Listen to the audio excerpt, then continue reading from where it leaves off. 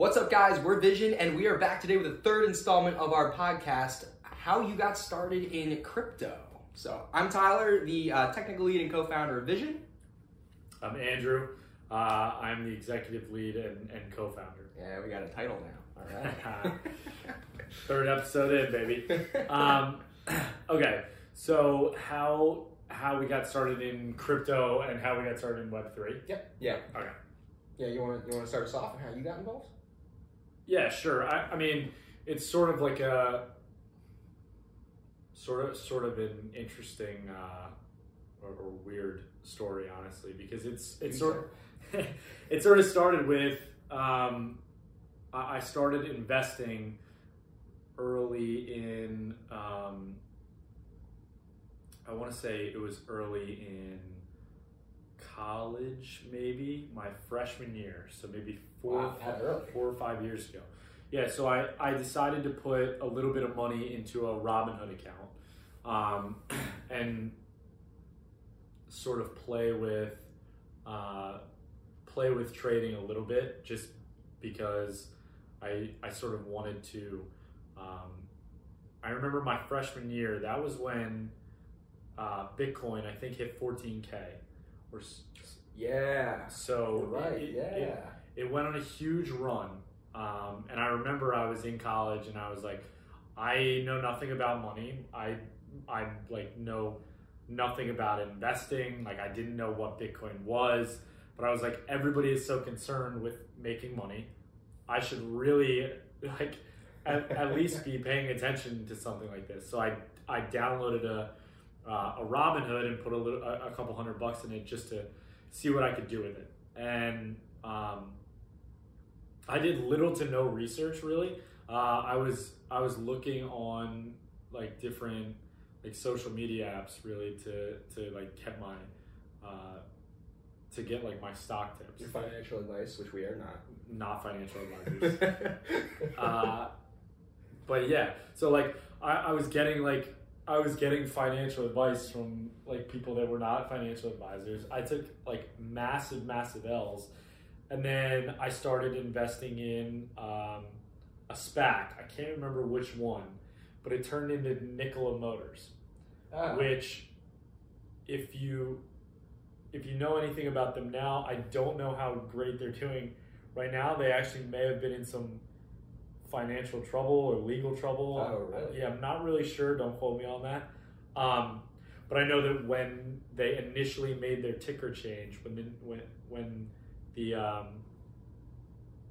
they merged with the SPAC, and the ticker changed, I saw it trade from $12 a share, which is around where I bought, I believe, all the way up to $94 a share. Wow. So it was a huge win for me. And I had purchased a bunch of shares,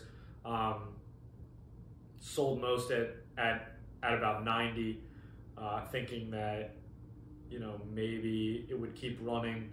It started to come down, so I ended up selling off towards the end. But I had a pretty big win there, and that sparked my interest in like emerging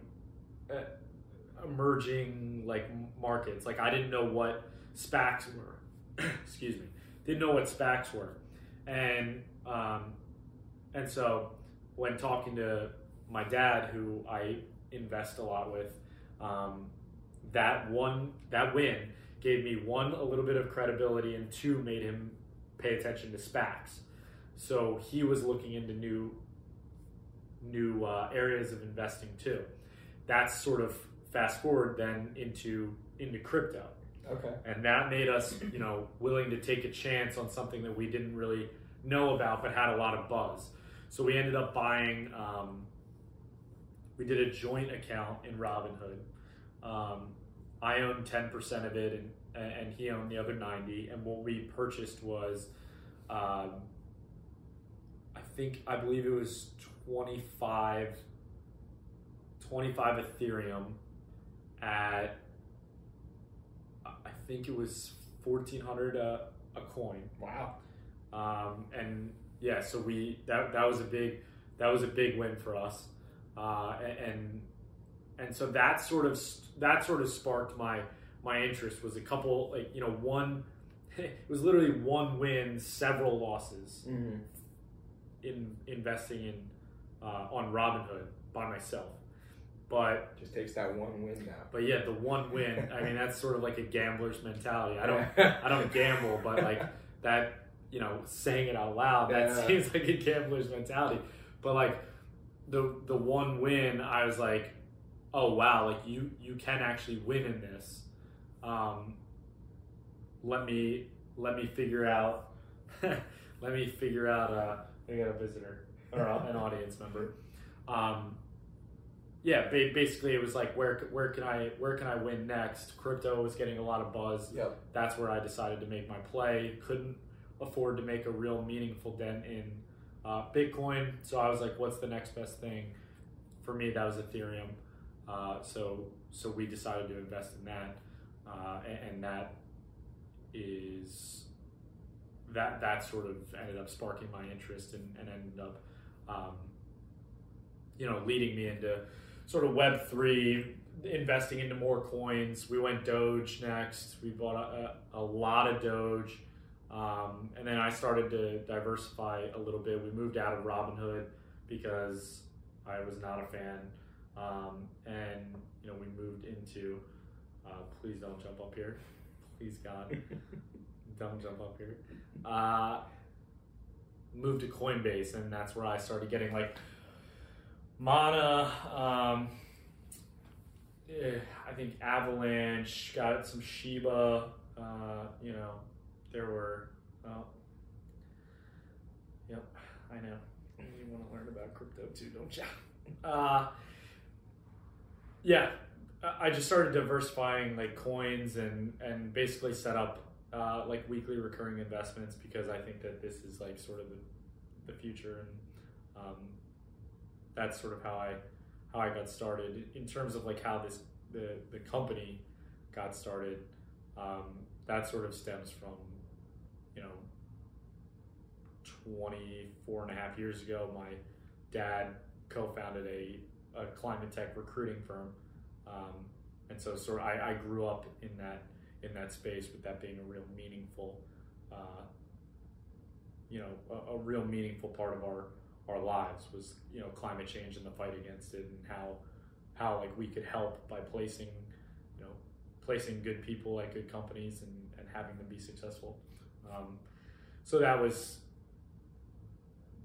the idea came from the love of crypto and the expansion of crypto investing, plus the passion in climate change and that sort of space, and the marriage of the two is how this company was sort of founded.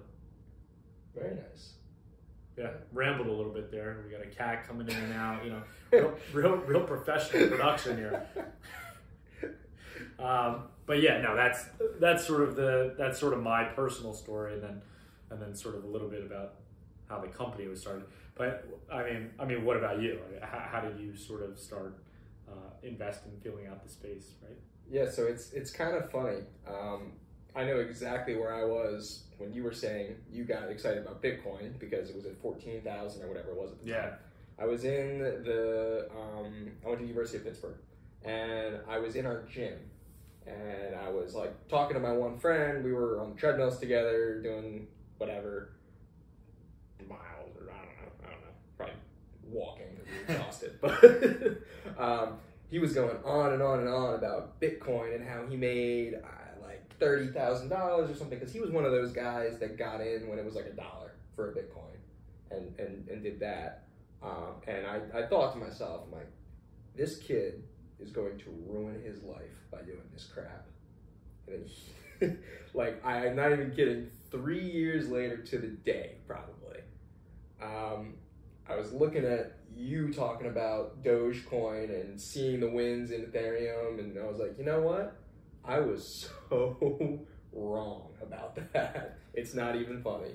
Yeah. So real humbling moment. But I got a Coinbase account, and I picked Coinbase because I was like, all right, I want to get into Doge, because I knew you were looking into it, Pat was looking into it. I think at the time Mark Cuban had bought a lot of Doge, right at about that time when I was looking. Yeah.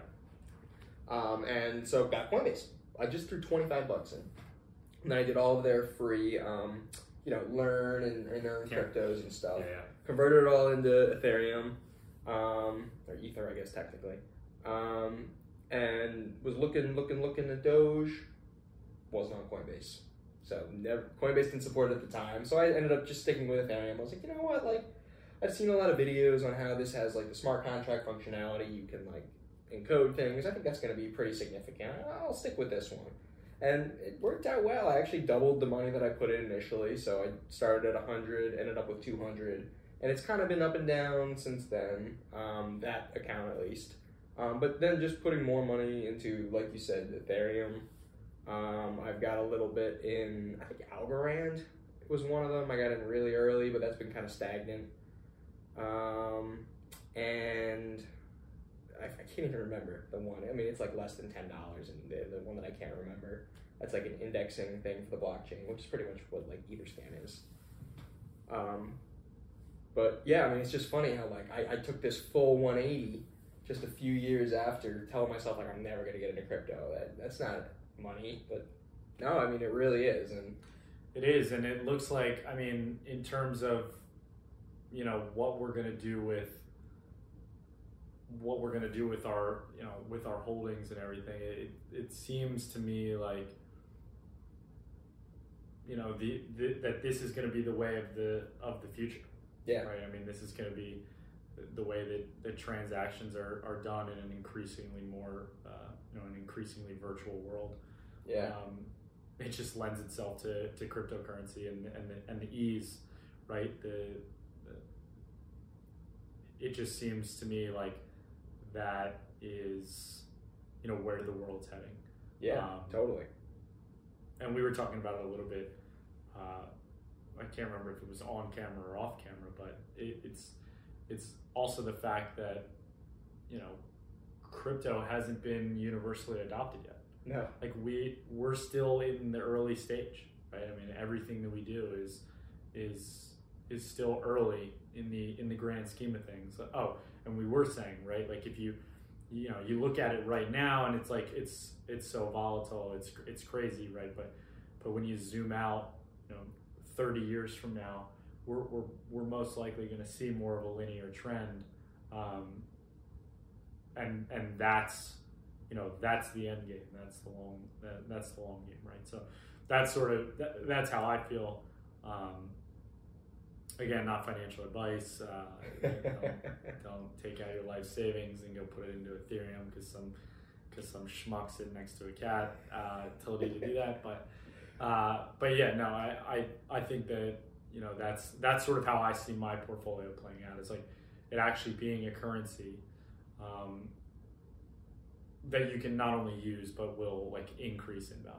Yeah, and I mean, I think the whole, and this is getting a bit beyond just how we got started, but the whole like tokenomics of it all, like we touched on that in our last video, but burning in a limited amount of supply, which is going to help value and stuff, and then on top of that you can create tokens on these platforms like Ethereum or Bitcoin or Polygon, where like now you're making new ecosystems of like just ecosystems, I guess. Like the whole world token, like for NFT worlds, like we were just talking about that, how we've got our plot in the metaverse, and there's a little ecosystem in there. There's going to be an entire economy on that small plot of virtual land, which is just unbelievable to think about. And it always makes me think of like in Men in Black. In Men in Black, when it's I think it's toward the end when they like they're like zooming out into space. They keep zooming out, and it's like a marble. The whole galaxy is like a marble in a marble bag that like a giant alien is controlling, and that's literally like what you zoom into NFT worlds. Like you're zooming into an entire ecosystem that's like self-sustaining on the world token, and we're that giant effing alien. It's wild. But I mean, I think we hit on all our touch points on this one. Do you have anything you want to leave in our closing statements? Stay in school. Stay in school, kids. Stay in school. Save the environment. Yeah. Recycle. Yeah, reuse.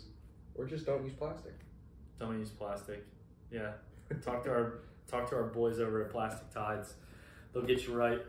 All right, guys. Well, thanks for listening. If you have any questions, please leave them down in the comments or shoot us an email at info@VZNllc.com. We answer every email that comes our way, and it comes straight into our inboxes, so we promise that we will see it. So, signing off, Tyler, Andrew, and our good friend, Trixie. So, thanks for watching.